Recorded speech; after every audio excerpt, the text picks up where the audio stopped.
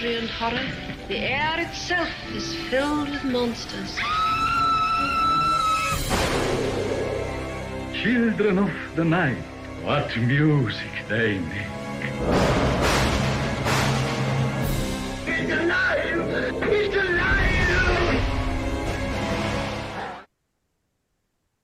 Well, hello, all you monster fiends. Thanks for joining us for another deep dive, factoid-filled episode exploring Hollywood's most famous monsters.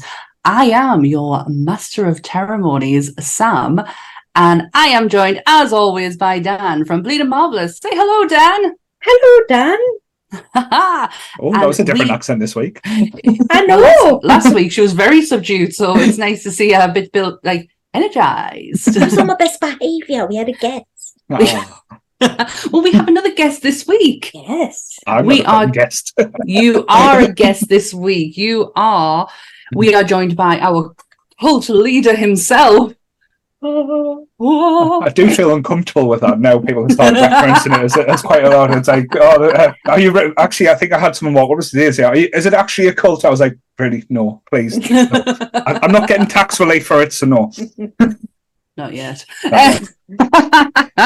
Anyways, today is all about Pennywise, dancing clown. So I'm going to get the disclaimer out of the way with, and then we're going to kick off because Jesus Christ, have I done some research this week? Holy shit, I know. So everything discussed in today's episode is our opinions, and it's our opinions alone. If you'd like to discuss anything from today's episode, please come and join us in the comment section where we can have an open discussion. What we won't have is anyone coming for us and telling us our opinions are wrong. We can all agree to disagree in fandom. So let's keep it fun, keep it kind, and keep the toxic behaviour out of nerdism. I thank you. I sounded very Geordie towards the end of that. You are a little bit Geordie. You have had a few Geordies in you, so don't worry. Oh, I am a happily married woman. Right. Dan's like, no. No. I'm not Geordie. I was just going to say Nibosh, and then you turned your back. I was like, oh. Nibosh, I say that at the end. Every Nibosh. Why I man? Nibosh. Right. So... Pennywise, I'm going to do this. Just another disclaimer: nobody was harmed or blinded during this episode. Absolutely not. Absolutely not. We're all in good tact here. Yes. So Pennywise, the main antagonist in Stephen King's 1986 horror novel It, coming around every 27 years, we have had one amazing TV movie, an epic 2-part Hollywood movie with a new TV series, Welcome to Derry, coming to us, I believe, next year. Correct me if I'm wrong. Blech. He is the reason you hate clowns, and if you join him, you'll float, because they all float, as we bring you Pennywise, the dancing clown. Very well. I'm getting very good at these, mind. I'm liking the little bits at the end. So yeah, one question, only one question that I ask. Does Pennywise make a good monster? Yes, very much so. Yes. One of the scariest monsters out there. But I don't think it's more... I think that's more to do with Tim Curry than anything else, shall we say. Really? The idea of Pennywise himself makes him a brilliant monster because he can literally be anything. He is your greatest fear. He's like a boggart from Harry Potter, isn't he, really? Yes. He's the OG boggart. Yeah. He is the OG boggart. But yes, I believe he makes an excellent monster, given that he can turn himself into a monster if he so desires to do so. Definitely. I think the premise as well has been stolen so we say homage to in so many different elements. Like we had the X-Files episode with Toombs, like every so often he would come back. Like that premise where a monster always is there, but it's always like a time we're waiting for it. Like they did the same with Jeepers Creepers in a way as well, type aspect. But I always love that aspect of like it where it's basically it goes into hibernation, or Pennywise, sorry, and it's kind of like is he going to return or not? It's like that's the anticipation, but there being a Tim Curry role, how to say it as well, is always kind of like one of the aspects I did like about it. Yeah. I think for me, it's It's the idea of where he came from. Mhm. The nothing, the void, the deadlight. how can Deadlights something that is how can something learn come lot. from nothing and then become the Deadlights, but be so scared of a turtle that's his brother that shits him up so badly that he freaks out and Oh my God. it's a turtle, man. It's You're a a turtle. clown. Yeah. What? Well, he's a something. Well, he's definitely a something. His favorite persona is the clown because he worked out that scared more people being a clown than any of his other facades, other than a personal friend or someone that someone knew that scared them. That he could imitate that as well. But we watched the second one the second part of the newest ones last night, and my husband asked me a question I could not answer, to where he then went on to Stephen King's universe page, and holy shit, did he go down an absolute hole? Yeah, and he was like, "So who did it first? Was it Terry Pratchett or Stephen King?" I was like, "Did what?" And he went, "The universe. They're exactly the fucking same." And I was like, "Oh yeah, they are actually on there. The turtle." And the fact that Pennywise isn't just part of this story, he is also mentioned in Tommyknockers, Dreamcatcher. Yep. Mr. Mercedes. That's just Mr. very Mercedes, Stephen King. But in his The Dark Tower, you even see. The Dark Tower, that was the one. The Dark Tower is mentioned in there, and it's also referenced in there or in Dreamcatcher that he is still alive. And of course he's still alive. He doesn't die. No. Well, that we know of. We know of, but they didn't defeat, they thought they defeated him the first time around. Yeah. And then 27 years later, here he comes back. And my interest in factoid number one is, and I absolutely fucking love this, that a lot of readers believe that Pennywise is a girl. It's female. All right. Yes, I heard this because of the spider thing. The spider. Yeah. Right. Yes. Because the spider is a true form, is one of a rare, like a form that Pennywise will choose, and the spider breeds. Right. And the spider has egg sacs in the first one, because you hear Ben say, "I stomped on as many of those as I could," or something, don't you? Yeah. Yeah. Ooh, Yes, so I never knew that. So. Oh, I've went down some holes with this one. You get lost really easily. Like I said with the Predator one last week. Please go back and watch that one, because I put a lot of time and effort into that. I did like the Predator one, yes. It just gets in there, and you're sleeping and you're dreaming about it, and it's like, yeah. I wanted to make sure that everything that I've taken in over the last 2 days is going to come out here. That is always my worry, is that I am not just going to freeze up. But I have learned so much with regards to Pennywise and where he comes from, and obviously the universe as well, and his turtle brother, which is just still so funny. The turtle is not shown in either the dog, because that's too much. That is far too much. But in the new ones, you do see a turtle quite frequently. There's one in Bill's room, and there's one in Georgie's room, and there's one in the school where when you see in one of Ben's flashbacks, and there's a turtle on the desk. So he is there, but the hallucinative drug that Bill takes to see how he defeats Pennywise when he's with Mike is called the matrimum, which is the name of the turtle. Right. So, and that's how it's done in the book. Bill finds out turtle juice. Technically. But that's how Bill finds out in the book he can defeat Pennywise. He doesn't do it. No. He doesn't actually do what he's told to do, but that's how they do, and that's how they referenced it in the movie, which when I found out I thought was so fucking clever. But the thing that gets me about the defeat, and I know we're skipping way across here. Oh, we're going all over the place. The Ritual of Chud, right? Yeah. What a fucking stupid name, Stephen. Come on now. You He feel was like too a fool busy. saying To be it. fair, though, he was busy building the backgrounds and stuff. He couldn't think of little names like rituals. He was building Derry. Should. And basically, from what I can fathom, what I found out, it's basically I'm going to say basically again. It's basically a battle of wits between two people where they're not allowed to talk and they're both supposed to keep their mouth closed and bite their tongues, but they're supposed to have like this mental battle of jokes. Right. They're supposed to tell each other jokes until one can't take it anymore.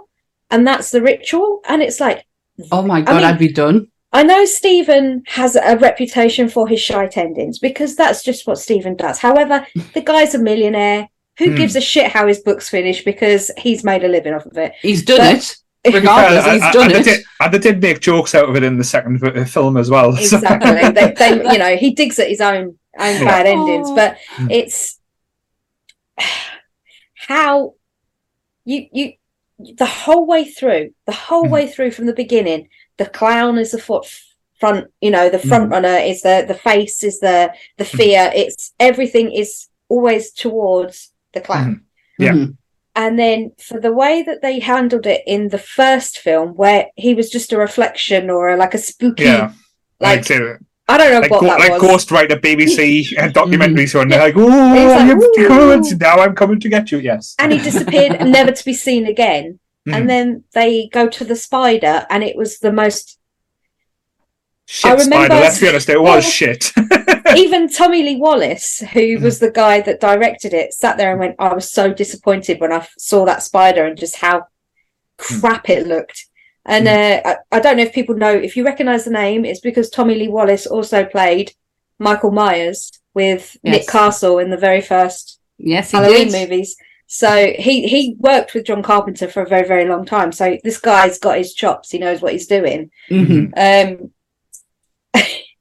And the fact that that's why the two parts of the first season the first version feels incredibly disjointed, because Larry Cohen wrote the whole screenplay, but Tommy didn't really like the way that it had finished in the second one. There was something to do with the spider again, and he hated it. But then they needed to bridge the gap of the thing we don't talk about with the children and the ORGY, and that could never be filmed, though. That scene could never be filmed. Can't. But I can kind of understand now that I know a bit more about the unit, like where it comes from. I can understand why that took place and why that would be in their head. Yeah, in their eyes, it's about losing innocence, isn't it? Yeah. Well, the adults don't. Well, no, because the adults don't see anything.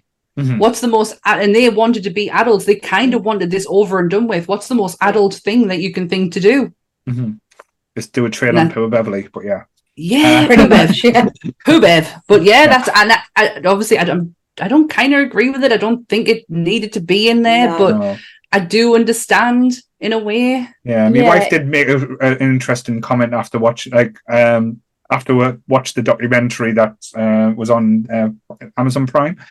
She went, "Did anyone check Stephen King's hard drive after they wrote that? Just out of interest?" But we'll leave that there. Sorry. I think it was just he sat there and he thought, right, like you say, the loss of innocence and the willingness to grow up, but also as kids they needed to do something that would bring them closer. They needed to become one, like all on the same plane. I get if they all shared the same experience, then they have that as their sort of thing that they could take with them, which did help them in the end, but not to the degree that it could have done had they really have understood what it was they were doing. No, definitely. The blood pact at the end of the first one is obviously referencing to that kind of connection. Yeah. Which is probably a better touch and something you would find a kid in the 80s doing, just as fucking blood, bro. Because we all are, like, let's be honest, we're all around the same age, like us three. I'd say like quite young people, shall we say? Yeah. 21. Remember, grandma. You will be able to remember when the miniseries was, because was advertised. I should say it was come out. It was on. I think in the UK it was on Sky One. Like it was on Sunday and a Monday, so that's what was advertised. Because I didn't read the book first. So I saw the Tim Curry miniseries, but the advertisements for it were absolutely terrifying. I remember because it used to be after The Simpsons. So I used to watch The Simpsons on a Sunday night, and then it was advertised. It was broadcast because they did. I don't know if America did get it before us, but it was such a special type because they didn't used to do it that much in the UK, like advertisements, like a mini series. But I remember the Sky. I can still remember it now. The Sky advertisements, like the balloon going up and seeing the face and then seeing the teeth. That was all it was, and it was like, Stephen King's new masterpiece coming to Sky One.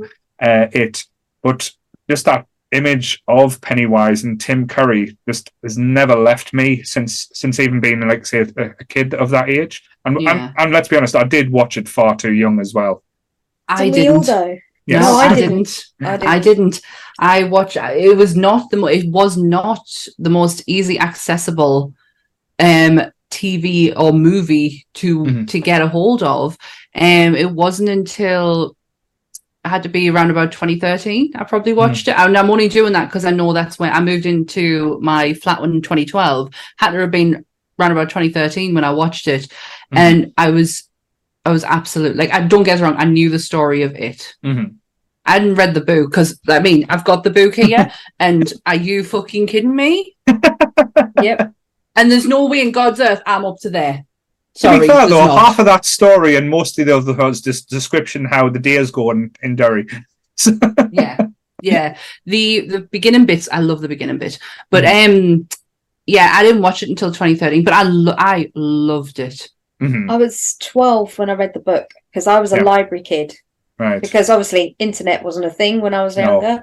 It came out in 1990, so I was 10, and at that point I was reading like The Hobbit. I was reading any Stephen King book because I had to used to get my mum to get them out so I could read them, or my mum would get them out and then I'd read them after her, and then we'd return them to the library because they were in the adult section. So I didn't get to see it until I was about 15, 16 because all the kids at school would go like, beep, beep, Richie, or like, beep, beep. Hello, fat boy. You get all that at school. It's and it was fat boy. It was a thing that was going around all the time. Want a balloon? And so I thought, what the hell is all this? Because it didn't twig that it was... Because the book doesn't have, like, the reinforced nature of Tim Curry being the clown in the book, because obviously... he wasn't, you don't get the same feel. So when I actually first watched it, I wasn't scared of the clown because clowns just don't scare me, but it was, like I say, it was the further behind it. It's like, what? It was just like one of those things where you step into the Stephen King universe and you don't come out. You don't come out. It's, as a 43-year-old woman, I'm still reading Stephen King books. Yeah. Because you just get sucked in. But I mean, some of them have been shockingly shite lately. But it's took me a while to get into the King verse, but I'm slowly getting there. But Tim Curry described Pennywise, and I love this, as a smile gone bad. Oh my God.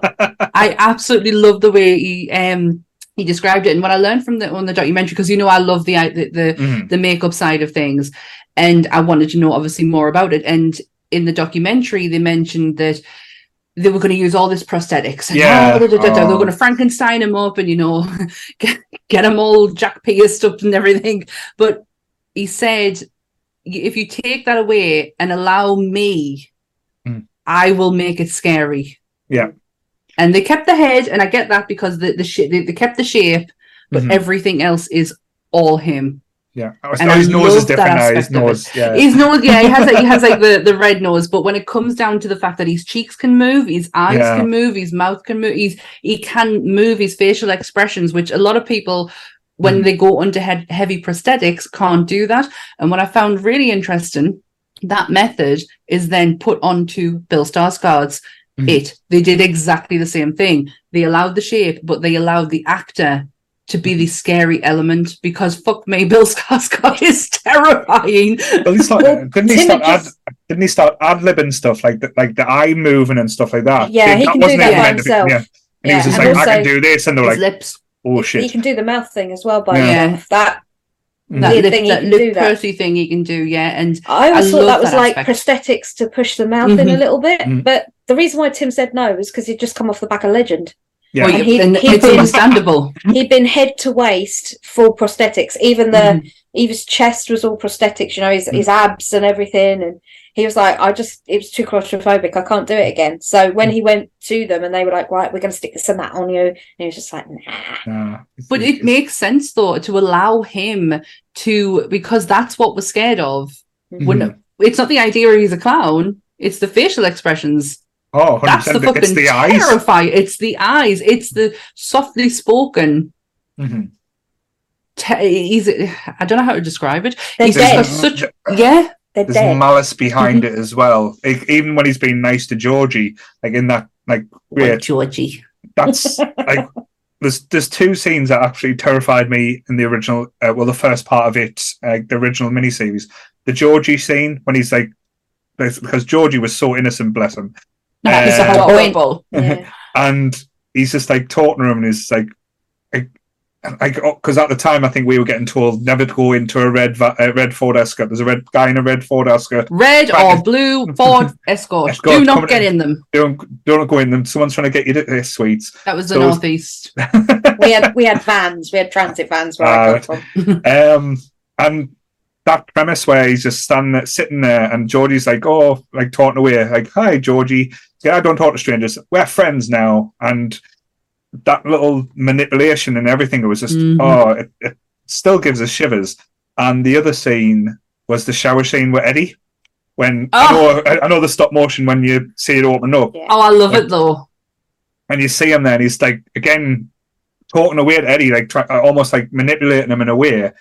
But the menace and just like the ferocity in like, say, the way he comes across is just like, I think it's not been done. But I know Bill Skarsgård did Pennywise well, but there was no one going to top that type of aspect and just being as simply as scary as Tim Curry could be. I love the fact that Bill didn't try to emulate Tim. No. The fact that, you can't get away from the fact he dresses a fucking clown. No. Can't get away from that. But his acting style was incredibly different. Mm-hmm. A bit controversial. I kind of prefer Bill's to Tim. Don't get us wrong. I love Tim Curry's, but I love the creep factor of Bill Skarsgård. I think he took it just that little bit further. But I am someone who didn't watch it as a kid. Well, did you see the interview with Jackie Glazer, the kid that played Eddie in the new ones? Yes. He said that when there was that scene where he fell through the ceiling and his arm was all jelly, and he's laying on the floor, and that's the first time they officially see Bill. Yeah. He said to him when it finished, like Bill was like so worried, he like upset him. He was going, "Oh my God, are you all right? Are you all right?" Because he was proper like crying. Mm-hmm. And Jack turned around and he went, "Oh my God, I love what you do, man, but less drool." Less drool, because he said he said that's the one thing about him that they were saying the most. There's so much spit. Like, I mean, Bill must have some good saliva glands. Oh, massively, and he can do it very well. But in the second part of it, they didn't actually put Bill in a lot of prosthetics because you were looking at nearly 5 hours a day to get him into, and then to shoot. And then to take it, and it was getting too much. So on the second part, they tried to do his stuff first, so it was less time in the chair. They really tried to reduce the time or increase the time they make sure like it's 5 hours, and then we're going to do a really, really long day of shooting, and then we're not going to do it again for another 3 days. And it was just trying to balance it. What I found also lovely when you've talked about interviews is when I was watching that documentary is how the guy who is sat right behind you, who plays what's his name? We're talking about Henry Bowers. Henry Bowers. Yes, yeah. Henry Bowers, that's it. How because some of the words he said were very hateful, racist, homophobic, you name it, he said it. But he at the end of the shoot wanted to make sure that nobody thought that that's how he thought, because because he was a kid and he was like, Yeah. that's not me. I'm not like that. And a lot of the I just like Marlon's reaction to it. You should. I was like, yeah. Brilliant. But all the adult actors were the same. They wanted to make sure that, especially they were saying about John Ritter, how he wanted to make sure that the kids were comfortable. Yeah. That yes, there was some scary shit going on when the camera was on, but they were comfortable and having fair, fun though, John afterwards. Ritter was fucking amazing, though. Anything he did touched was just like gold. Like, I don't think there's anything I didn't like John Ritter in. Yeah. Do you know, a lot of people hate this film that I'm about to say, and I grew up on it. I absolutely love this film. It is the most stupidest film in the world. Well, there's two. There's Stay Tuned. Stay Tuned! That's one of my favourites. Problem Child. Problem Child. Those two were like my John Ritter introduction kind of thing. You know, it's like that's how I got to know him. Yeah, same here. Stay Tuned. It's one of my mum's favourites. It's so stupid. It's such a stupid film, but I bloody love it. Mm-hmm. So, it's ridiculous, but it's so good. His acting, though, in that, like all of the acting in it is very. You can tell it's a TV movie because it's all ramped up. It's all. Oh, wait, do my impression.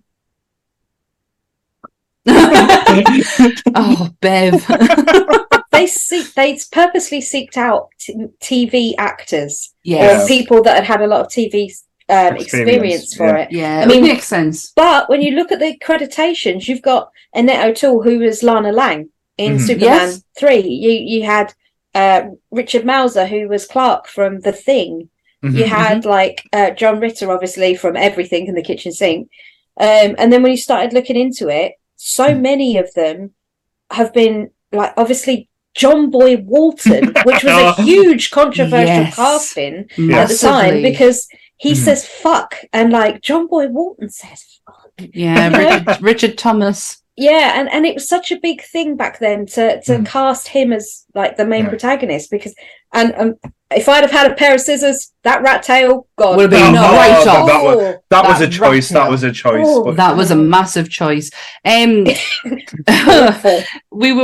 had it on the other day, and Anth walked in just as Richie and Stan joined the group for the first time, and Anth just burst out laughing and went, "That's probably the only time in the world Seth Green can actually see he's taller than everyone else." He towered over everyone. Bless him, but he's never aged since then, has he, Seth Green? Not. No. He was absolutely brilliant as Richie Tozer. Yeah. But the main standout for me in the first one will always be Jonathan Brandis. And I don't know if that'll be because I just feel heartily sorry for him. That things just didn't go to his life's plan. But I just think he's such a good Bill. Like when he's standing there and he goes, "Help me," I'm like, okay, how do I get there? It's one of those, I think, Dan, like I know Dan said it, had all the TV actors in it. It's one of them things where the casting gods were smiled upon it at that time. Yeah. Like there's not anyone that's badly casted in the TV one.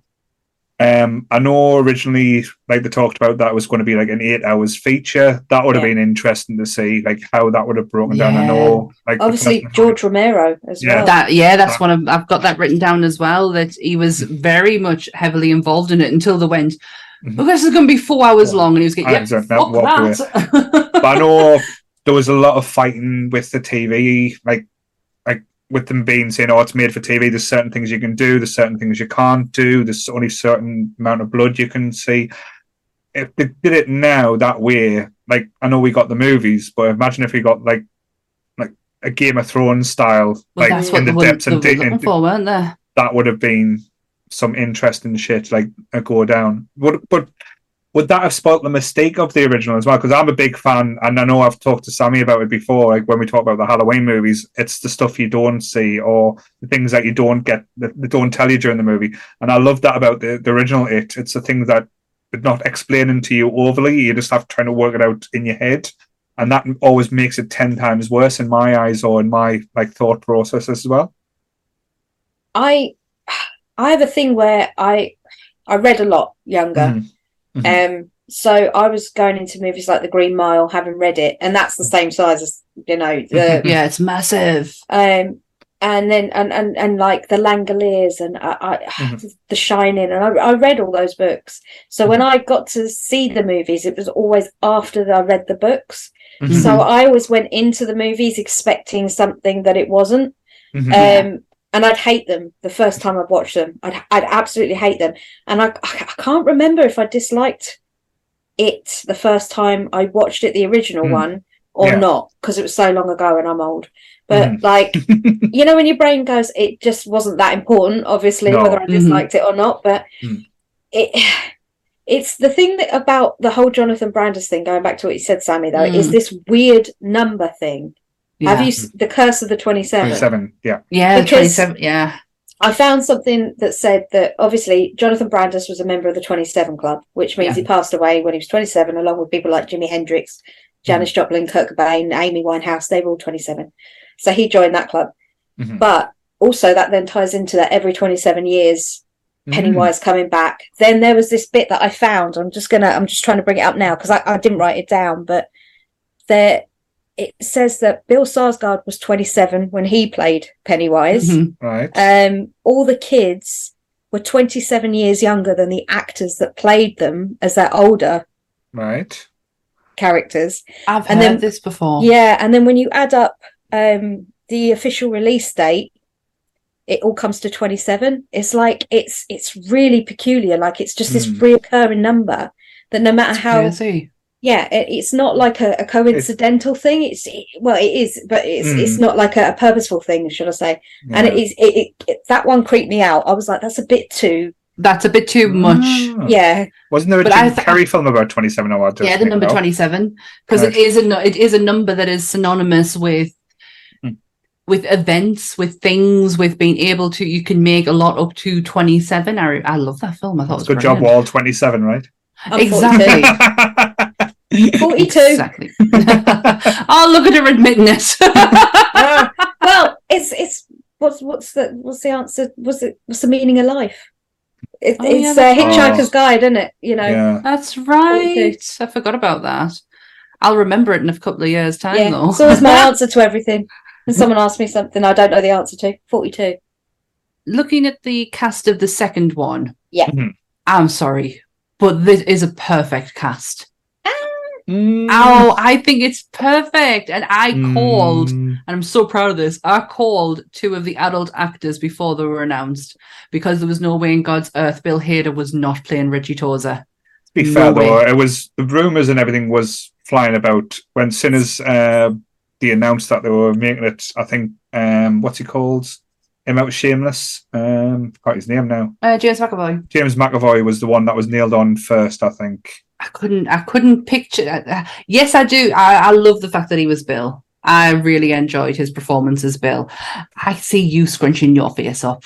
I'm promised with Dan as well. Bill. Yeah, he was good, and he did Bill well. But the progression from Jaden to James, it didn't seem to flow as well as the others. It was like the John Ritter, Brandon Crane thing for me, because you know in the documentary they talk about how Brandon and John were very aware that they looked nothing alike, yet everybody else seemed to have that thing. So they were trying to find a commonality to bring towards everything. But yeah, I will say the James Ransom and Jackie Glazer thing was great. And the guy that played, what's his name? I've got it written down. I've got it here. Who are you looking for? Wyatt Olive to Andy Bean, is it? You know, that the Stanley. That was a bloody good one, because Andy was creepy. That looked creepy to me. That was you can see Wyatt looking like him when he gets older. And Jessica Chastain, you knew that was coming. It was, and said Amy Adams, and I can kind of, but it would have to be Amy Adams from when she was in The Office. Amy Adams. The only thing, like with the second one, the only casting issues, like not saying there were big issues. The only ones I had, I thought the young Beverly was too adult and not as innocent as the original one. So I thought that casting didn't seem to fit with Beverly. I think with that though, because they pushed the storyline a bit more about her dad being more of a sexual predator, rather than in the original one, he was just more like he was quite overbearing. He was abusive, overbearing, physically. abusive. So I think they pushed the narrative a lot that she was obviously being taken advantage of in that respect. So her innocence to a degree had gone, and she was far more mature than the other boys. Plus the story of her coming into her womanhood because she bought Tampax and all that sort of thing. And it was, they're trying to push the narrative that she's almost above it, but yet she still wasn't quite at the end because he got her. But I think I didn't mind that casting. I quite liked the actress who played her. I thought I liked the idea that Bev had a bit of edge to her. Just a little bit. Yeah. The only and like with the adults as well, and I think me and my wife said the same. The guy who played Ben Hansen, and we just didn't get him. I just didn't get it. He didn't. I agree with you. He was supposed to be this handsome buff guy, and it was like I wouldn't turn from him. So it's I cannot see how Jeremy Ray Taylor turned into Joe Ryan. I just love it. I love the idea of it. It's so far-fetched. It's bonkers, though. Brilliant. And I love the way they stick it in your face as well, because in the second one, they're all around the table. Yeah. Ben gets his phone call. He turns around. Who's there? Original Ben. Yeah. He's in that scene, in the architect bit. And Brandon, you can't. It's one of those things you have to know the film to know what you're looking at, or be familiar with it. And you do. You look twice, then it's gone. So you're like, did I see what that was, wasn't it? And then you go on IMDb. But yeah, it was. I noticed it straight away because when the first one came out, I think I watched. I mean, I've seen it a million times since the first viewing, but I'm sure I watched it and I'm just looking at going, Caroline, is that him? Is that the original Ben? And she's like, no. I was getting fucking ears.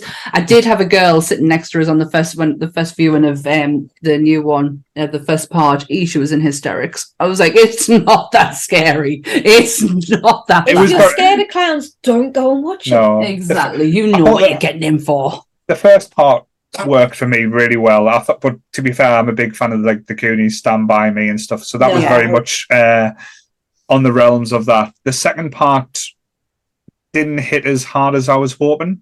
No, my husband put it perfectly. The original miniseries is brilliant because you are going back on a story. So the kids bits are the flashback, and you were following the adults as the story's progressing. With this one, it was the first part is the kids solely. The second part is the adults with a little bit of but I've just used the fucking word. Used the flashbacks, but the flashbacks didn't add to it. But it didn't. No, and that's what he doesn't like about it. He would have loved the idea of being just a cohesive story.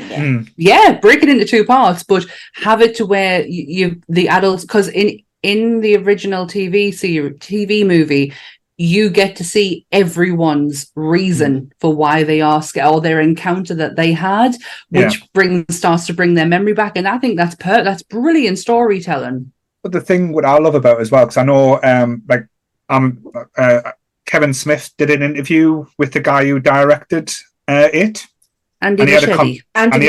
And he was having a conversation with him about like this wasn't on the interview. He was talking about like in general, like on his podcast. He was having a conversation about like film length and like film run times and stuff like that. Because Kevin Smith is a big advocate that movies shouldn't be anything longer than 90 minutes or just around that mark to tell the story. Yet the man cries at Star Wars. Come on now. But he cries at everything. Bless him now. He lives a heart attack. But yeah, and he's saying, and he was having a conversation and saying, how was it that you told the story? And like, with the second one, what's it, 2.5, 3 hours closely? It's 2 something, yeah. 2 something, yeah. And he was saying to Kevin, he went, well, how can I cut out anything that I love? And he's like, I know, but if it doesn't work for the story, you've got to just be ruthless and take stuff out. Because that was, I think, that movie needed an editor to hold his hand and say, this needs to go, that needs to go, this doesn't work. And it would have been like more of a, as Sam said, a more cohesive story if it went.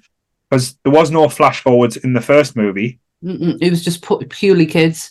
So we've already had the kids' story. We don't need to say we know how they got to where they are now. So when they were going back to, this is more things that disturb them. They've already been disturbed. Things have already fucked up. Like, we don't need to see that. So it was kind of like... the issue... Sorry, go on. No, it's all right. No, I just think the issue was because the original TV series was night after night. It was together, whereas this is a 2-year gap between the two movies. Yeah. So I think they maybe lost the flow of it, because we refer to Andy Muschietti as my father-in-law. Right. Because my mother-in-law, some people who know the page and have seen Kerry's stuff, my mother-in-law's stuff. Unreal. She makes Pennywise clowns. She does original and the new one. And she used to build full-size 6'4" ones. And she built a 6-foot Bill and some smaller Bill ones. And Andy found her on Instagram and started talking to my mother-in-law. Mm-hmm. Oh my god! And they got chatting, and she's head over heels, butt crazy in love with Andy Muschietti. She'll kill me. Sorry, Kerry. But yeah,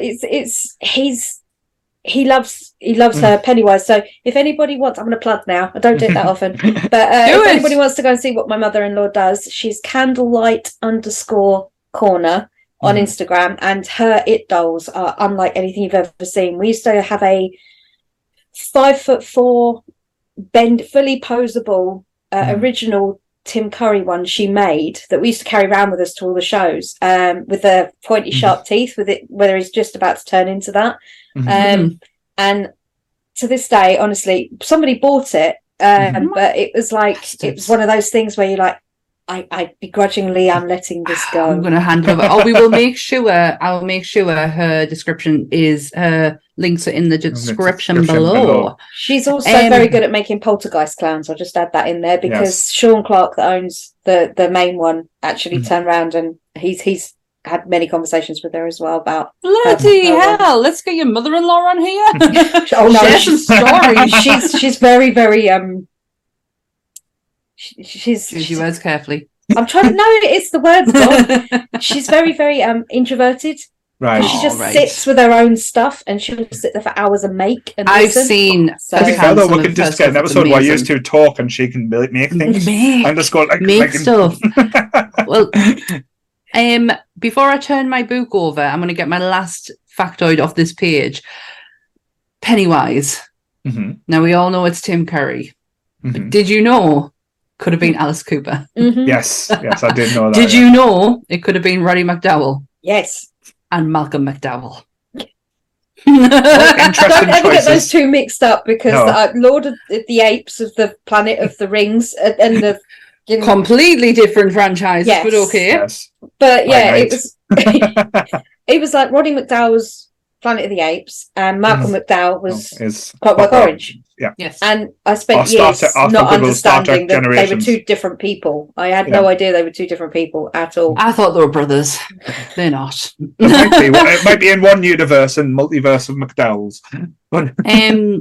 Yeah, so I was very interested in Pennywise's form. And I wanted to know, because I didn't know what the deadlights meant. I knew that the deadlights was something and it would, hypnotize you. But I didn't really know what it was until I did a deep dive. So for anyone who doesn't know, the deadlights aren't explained in any of the movies. No. Just so you know that. Just so you don't, you have to read the book to go and find it out.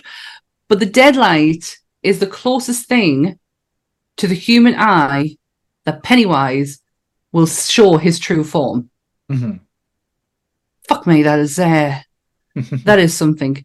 It's the only thing he can have control over on Earth.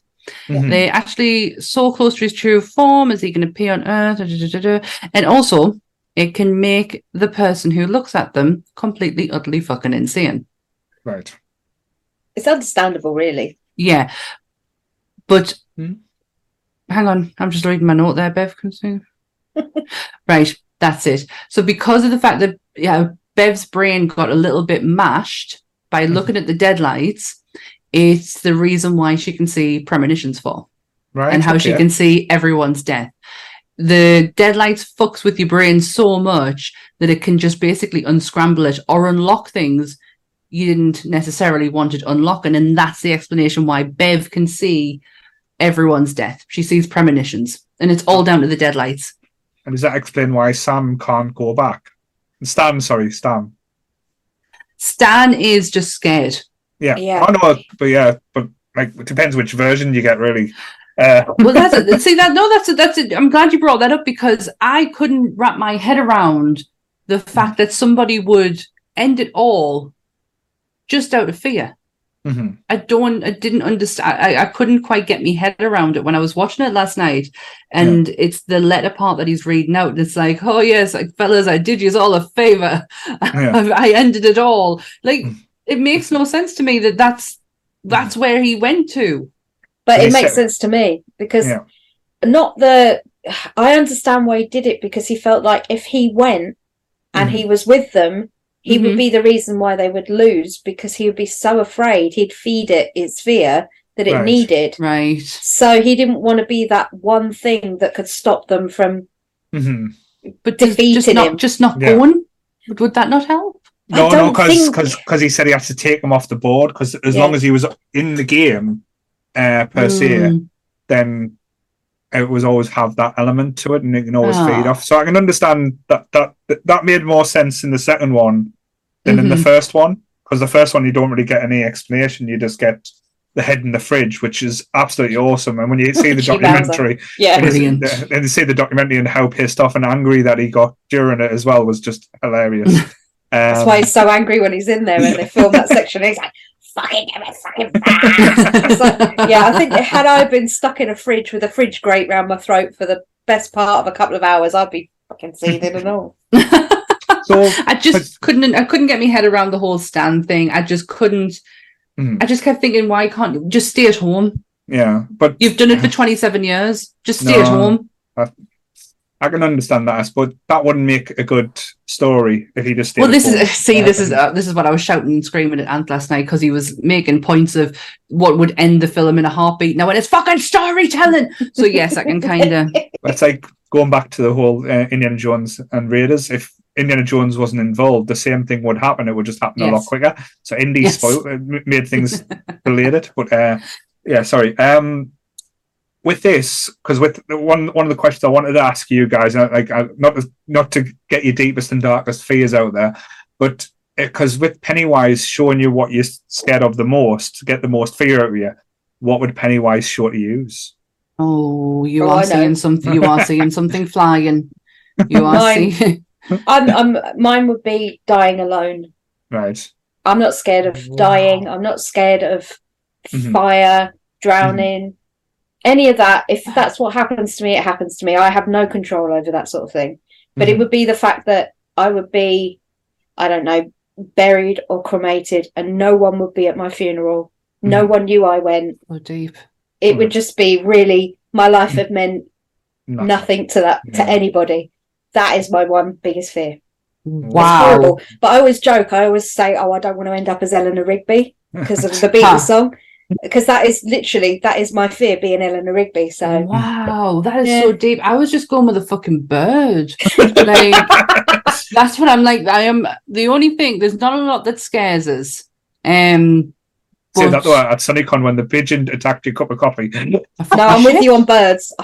Shit. I don't know what I did, but I think I could feel my lid coming off, and these pigeons were coming closer and closer, and I just freaked out and my tea just went everywhere. It's not the bird. I'm not scared of the bird. It's the wings. It's the flapping. I have unfortunately when walking home, not far from where you live, when I used to live in Hilton Castle, walking yourself, Paul, you are here to me. But not far from yours. And I was walking when I used to live in Hilton Castle. I was walking home, and a bat in my face, and I have never been the same since. You didn't turn into Batwoman. I did not. Oh, I did not. You didn't use it for you. You should have killed your parents in an unfortunate way and become a millionaire. So that's the next step. I can understand the bird thing, Sammy. I got bitched up by a pigeon on the South Bank, so. It's. I thought you were going to say it stole your pasty or sausage roll or something. That's my sister. The pigeon flew past me and my sister when we were on the South Bank, and it went whop with its wing right in my face, and I just stood there, and I couldn't move, and my sister was in half, wetting herself to the point of where she had to go and use the toilet because she was laughing so hard, and I was just frozen, like not in fear, but like. I can't believe you've just done that. It touched me. And my mum had a thing where she'd have cockatiels and cockatoos in the house when I was little. I fucking hated them. So it is the flappy thing. I completely understand. My husband had a fucking budgie and I just could not stand it. Me sister texted us just before we went on holiday and she was like, I've just had my sausage roll stolen by a fucking seagull. You fucking nicked a sausage roll outside of Primark. And she said the worst part about it is nobody did anything. Nobody came and helped her. I'm not going to chase this fucking She was seagull. I was so upset, and I was like, "Oh, I'm really sorry that happened." She went, "I just wanted me sausage roll." I said, "Did you get?" She went, "I went back and got one." I could not stop laughing. So sorry to tell you. That's fine. That was a story worth telling. Don't worry. What's yours then? Not many people know this, but I am very claustrophobic. So if I'm in a box or like anything that's like I don't think I can fit through, I hyperventilate or like stress out. Like I can't watch what's it called? The Neil Marshall film. Is it Neil Marshall where they go underground? Oh, The Descent. Craig Conway. Yeah. Craig Conway. Sorry. I watched it once and literally I sat with a pillow over my face. It was just. It was so horrible, and I feel myself tensing up when I think of it. So it would probably be putting a box or even putting a coffin or something like that. That's what Pennywise would do to me to get the most fear. God Almighty! I'm not scared of heights, claustrophobia. Like I don't. But when somebody describes that fear, that does make us a bit freaked out. Like as in how it affects them, because then I'm like, oh good God, how would that affect me? I actually get freaked out by some noises as well. There's certain noises that get on my tit ends, and one of them is the touching. Are you going to let us know so we can actually use this against you now? So do you know when you buy a packet of crumpets? No. Yes, you do. That was the most British thing you have ever said on any podcast. I know. Let's just say that. Do you know the sound when you buy a packet of crumpets? I know what you're going to say. When it's the cardboard. Right. That's around the crumpet, and when it's making me hands. It's making me hands go boiling. It's when you touch the cardboard and you can hear it. My hands are going really hot. I hate it. When I buy some, I have to literally open it and then fling them out like that because I cannot bear the idea of touching and hearing and feeling. So wait there. We're going for food on Sunday, so you can fuck right off. You bring a pack of crumpets, I will murder you. Remember why we're going out for food on Sunday. Oh, shit, nice. Jaws will get us. Shit, we'll make sure them fucking seagulls come down the way. Yeah, do you know what? It's amazing what I'll admit on these podcasts. It really is. I have unleashed some absolute gems. This one time at Bandcamp. Oh wait, God, not that bad yet. No, I'm sure I'll say something dumb, but I'm not quite there yet.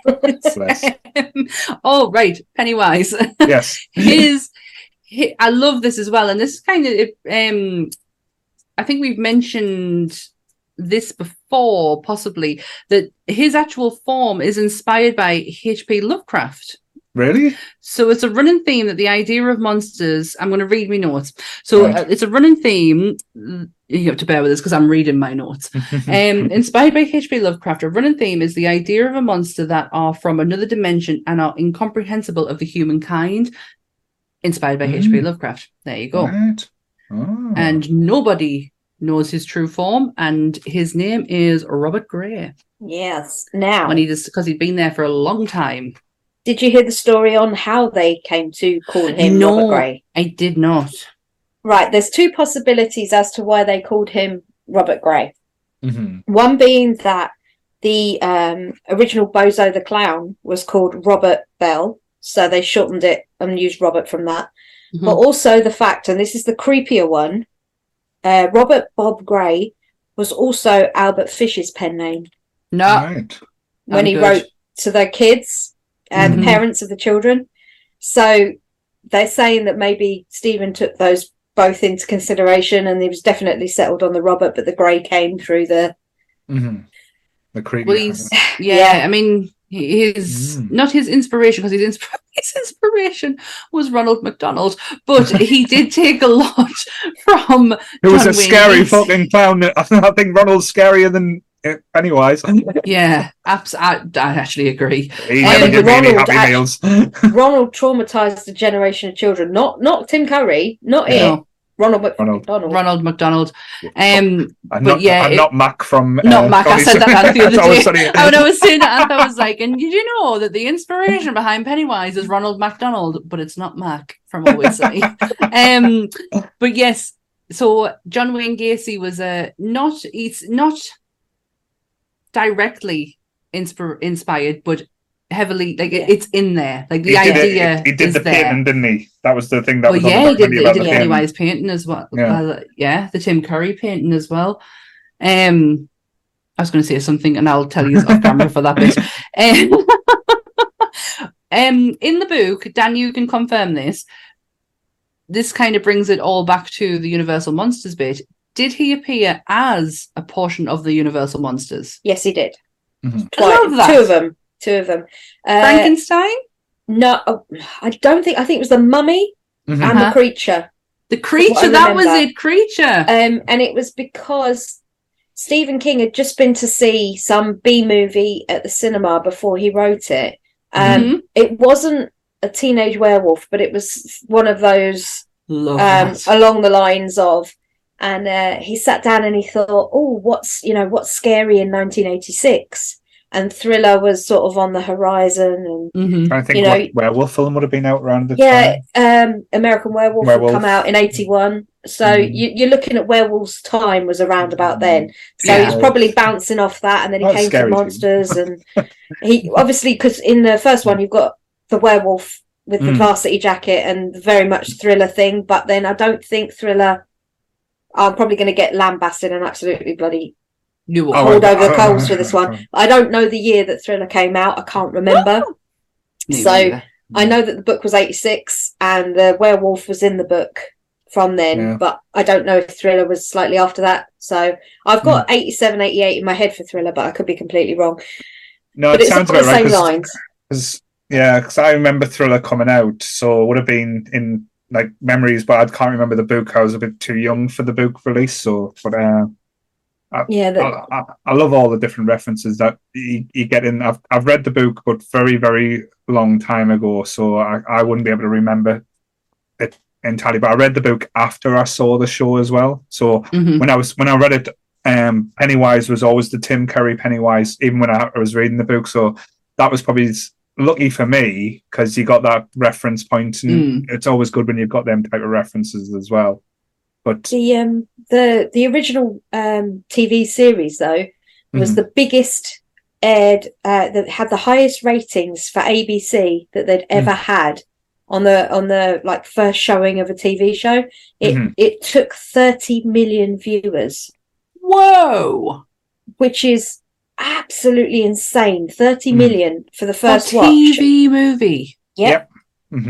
And that goes to show the power of Stephen King, or the power of advertising at that point. I think advertising, if you saw on the documentary the trailers that they were using, that was some intriguing shit, mind. Like, even if you didn't know. Yeah, it was the first time like a miniseries was done out of horror though, because all like miniseries or TV shows were TV dramas or thing, but like they never got like a horror movie that way. And I don't know if you can remember the DVD release as well, because I remember it was hilarious. You got it was the first time where you had to take the DVD out of the thing and turn it over to get the second part. Had part one on one side and part two on the other side. I was like, what the fuck? I think Lord of the Rings did it afterwards. No.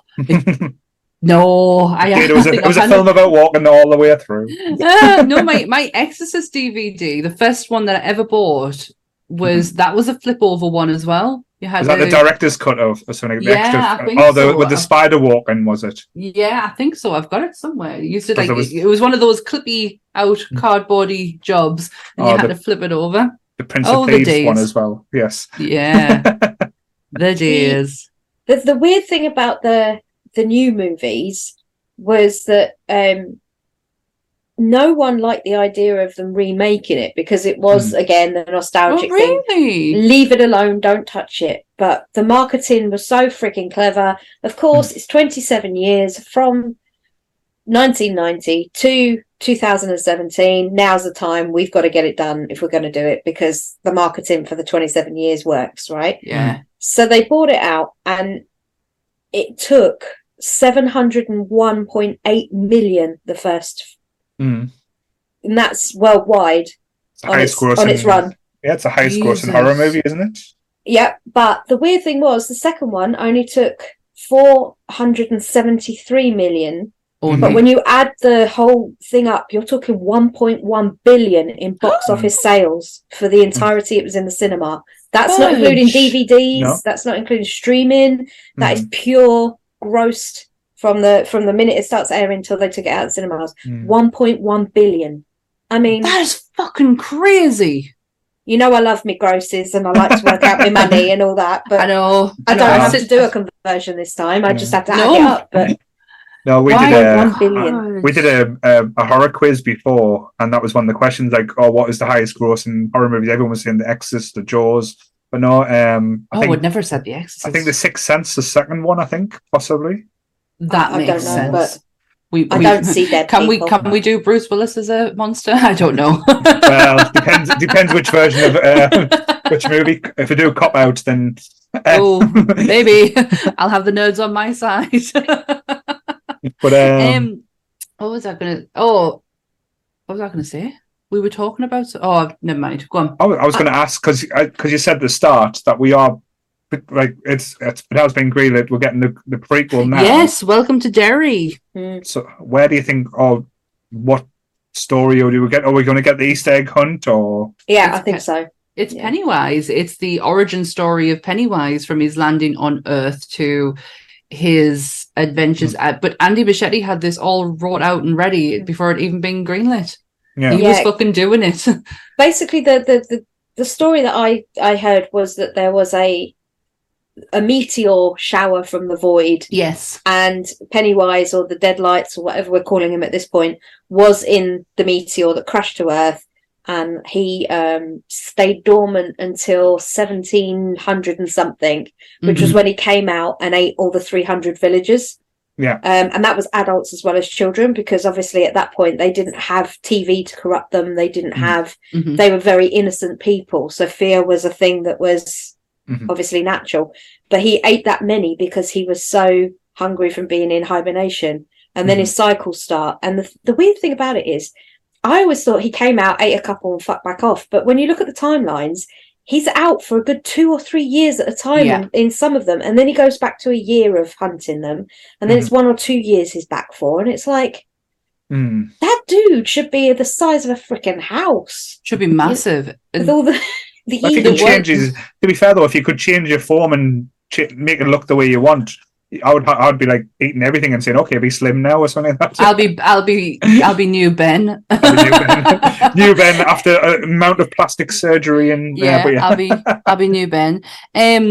Did you know though, before we got the Skarsgård, there was someone else who was cast as it beforehand. Yes, there was a whole different director, whole different Pennywise. But there was still a Wolf, what do you call him? Finn Wolfhard was still there. Yeah. But it was going to be Will Porter. Will Porter from Guardians. That would have been interesting. It was tipped to be him, but prior to that, Andy Muschietti had always had in mind Hugo Weaving. He wanted Hugo to play Pennywise because the V for Vendetta.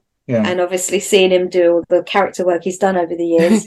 He wouldn't even do Red Skull again because he didn't want to get into the red paint anymore. He didn't want to get into that makeup. There was no fucking way he was going to do Pennywise. So what did they do? They got Ross Marquand to play the Red Skull, the guy from Walking Dead, and he can do an impression of Hugo Weaving. So they didn't need Hugo Weaving. Yeah. He shit the bed on that one. Yeah. He also did Megatron, if I'm right, for the Was it Megatron or was it Optimus? He did one of them. No, I did Megatron, movies. Because they've got the original guy back for Optimus. What's he called? I can't remember his name. Peter Cullen. Peter Cullen, that's the one. He was mentioned on last week's.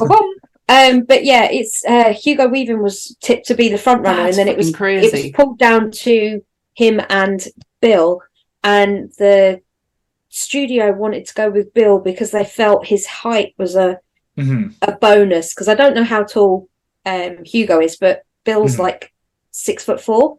Right. I think his age might have something to help him with as well, because it's a lot. It's a lot to ask for an actor. The physicality of what Pennywise does. Well, if you look at that, whilst they are two totally different clowns, they still seem to pull off the same thing. I mean, Tim Curry was only 5'9".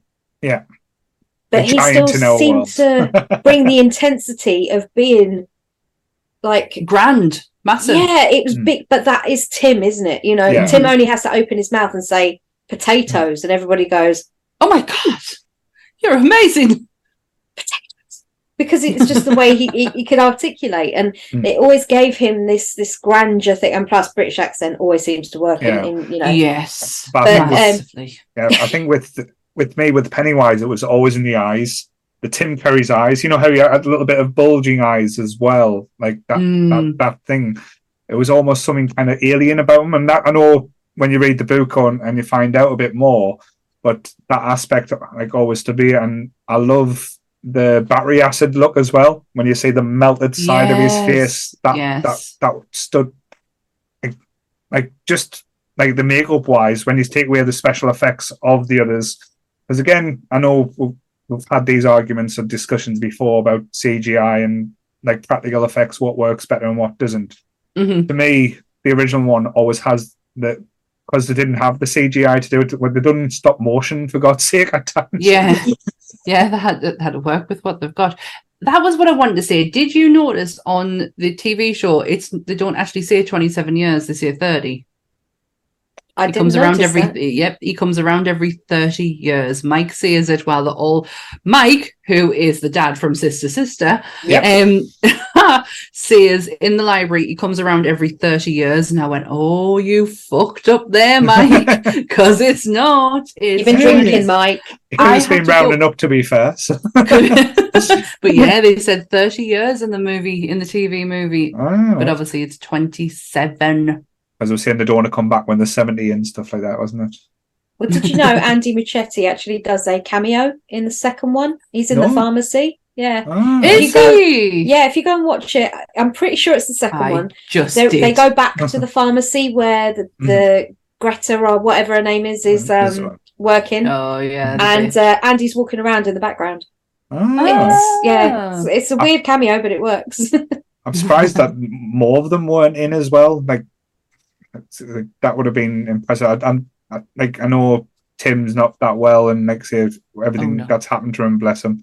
But it would have been nice to see him just like in the background or just there, just a reference, just a little nod, a little. Dan's going to blow us out the way saying he was. I think. No. I was just thinking because there was only 2 cameos from Andy and then obviously Brandon Crane. But I was going through my mental Rolodex going, are there any more people in it? And I'm like, no, there definitely wasn't. But it's sad because they had a potential to use that. But then I suppose it would take you out. It's too much. Yeah. It would take you out of the movie because you're going, oh, that's that from the first one. And they don't want you to do that. They want you to be intent on the storyline and follow it through and do that. So I kind of get it, but I actually found out that Bill used to only speak in Swedish to confuse the kids as well, because obviously he's Swedish. That is amazing. He's from the dynasty of the Skarsgårds, isn't he? So you've got Stellan. Oh, yes. Stellan and Alexander. Alex, is it Gustav? Yeah, because you've got Gustav and Vikings. They've also got a younger brother called, I think it starts with a V, and I've got. Tell you what, they've got good stock there. Like, say, do you know there's 6 of them? There is 6 boys, possibly, and a girl, and I'm not entirely sure because I wasn't sure. The one of the names seemed incredibly feminine, but I don't want to presume, so there may be more. Yeah. But there was a lot of kids. Stellan's been very bloody busy. To be fair, though, in Sweden, what is there to do?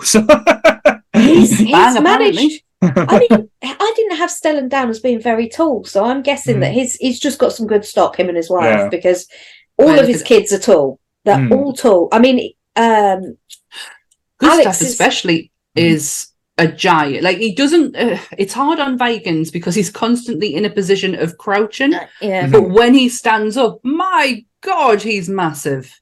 He's going to be with Seth Green at Manchester Comic Con at the end of the month. I kept calling him Loki, and it's not. It's Loki. Yeah, the other half's obsessed with Vikings, so I've got him a good Viking. I've got him a photo to go and meet him, but I'm going to go and meet Seth and finally get this almost completed. Amazing! Oh, the signatures. So who have you got on there? This was given to us as a gift, believe it or not, from Marlon, who played the young Mike Hanlon, and it was purely because we were at the Birmingham Horror Con that they reference in the documentary that you can see on Amazon Prime, and we had a tattooer next to us called Joe K. Worrell, and Joe's one of the nicest people you'll ever meet, and they somehow they'd all decided that they all wanted tattoos that were referencing from the movie. So there was Marlon, Ben, Eddie. Well, so we go try and use their actual name, their thingy names. You had Eddie Spaghetti. You had Ben. You had Stanley. Mike. So let me count. And Tits. 1, 2, 3, 4, 5. Yeah, there's 5 of them on here. So those 5 all signed this because Rob was.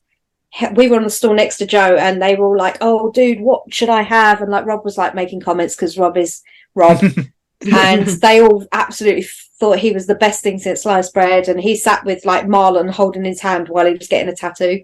And every time we see Marlon now, comes running up to Rob, going, "You don't act like you don't know me, dude." He's really like overexcited every time he sees Rob. But it's Marlon got a little red balloon, an it balloon behind his neck. God, that's amazing. They all got little it references, like I think Jared Blanchard Henry got a little SS Georgie as well, or a flick knife. He got the flick knife. That would make sense. I think Brandon got a little SS Georgie, and then Eddie Spaghetti turned around and went, "Can you do a Back to the Future skateboard?" And they all started laying into him, going, "No, that's not the point of this."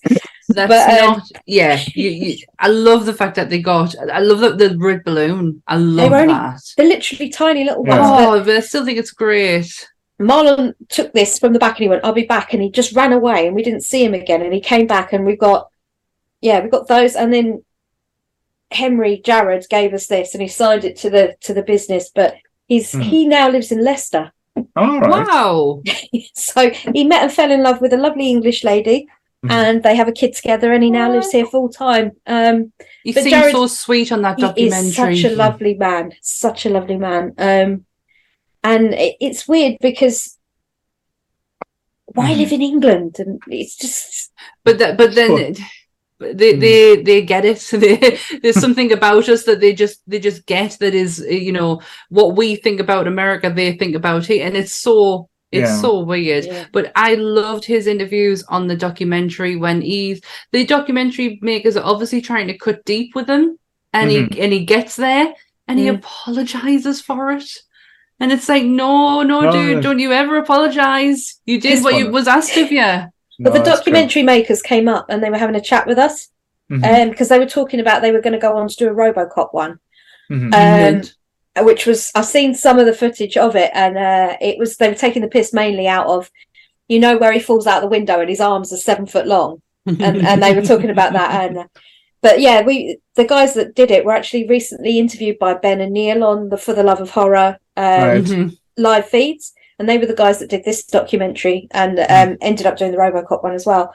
Oh, that's so cool. And they are some of the nicest guys. And like I said to you guys, we're in it, but it's like blink and you'll miss it in it.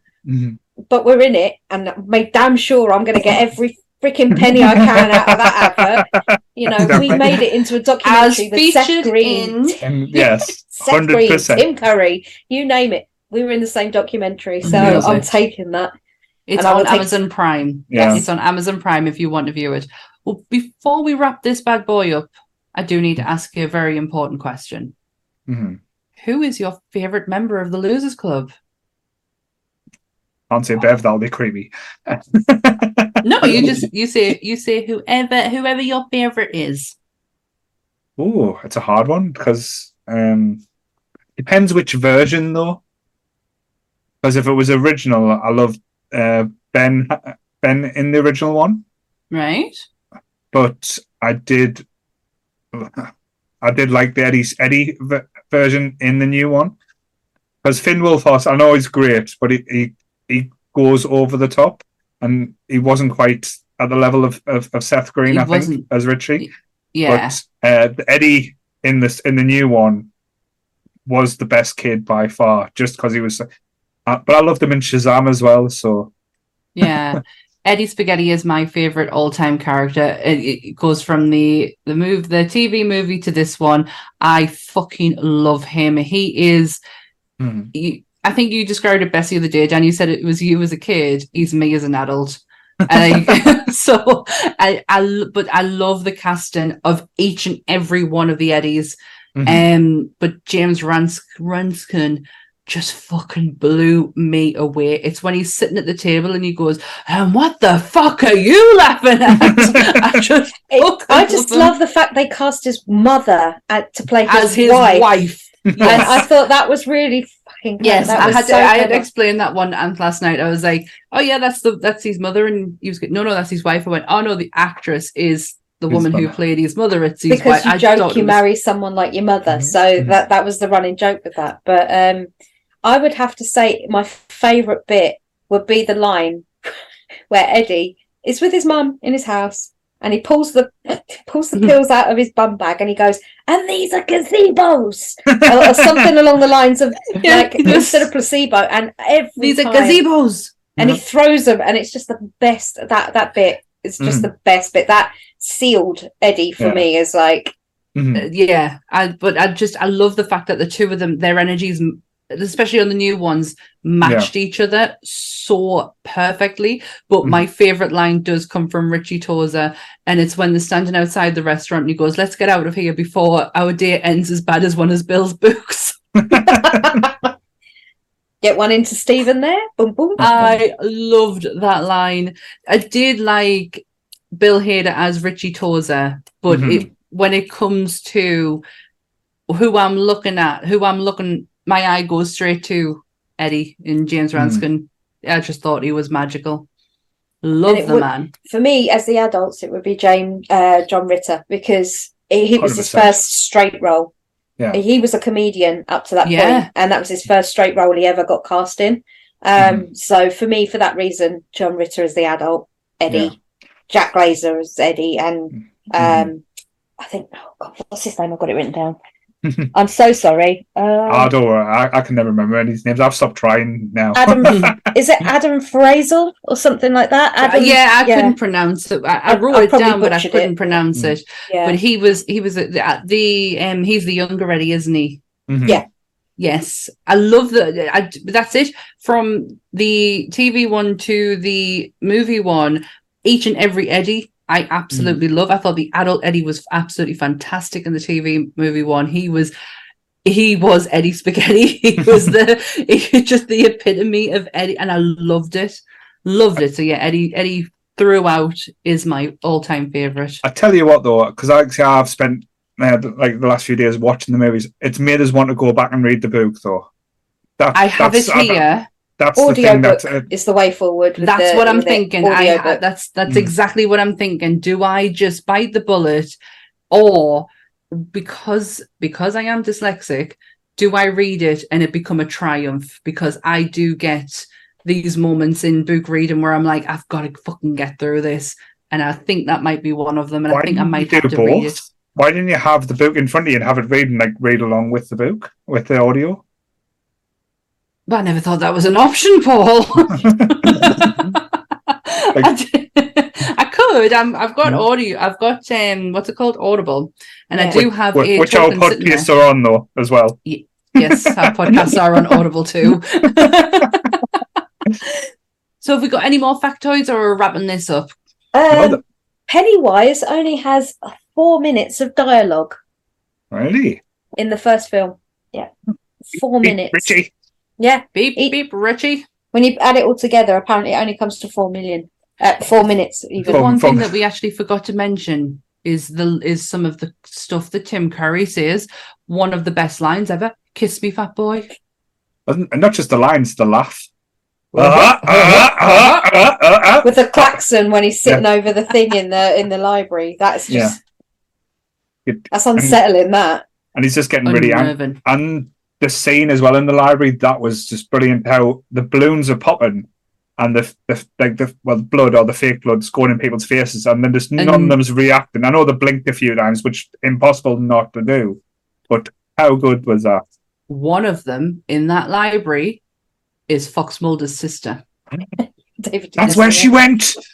She went to Derry. The truth is out there, guys. And on that note, yes. I think we'll bring this episode to its conclusion. Wow, I thought that was fantastic. I am so glad that I've got out this. You're leaving Derry now.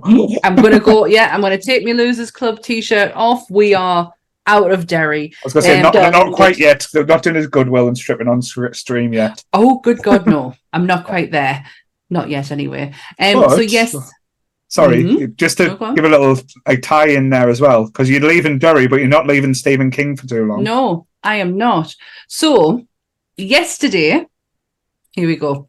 So, yesterday on the live podcast, we did a great review of Stand By Me.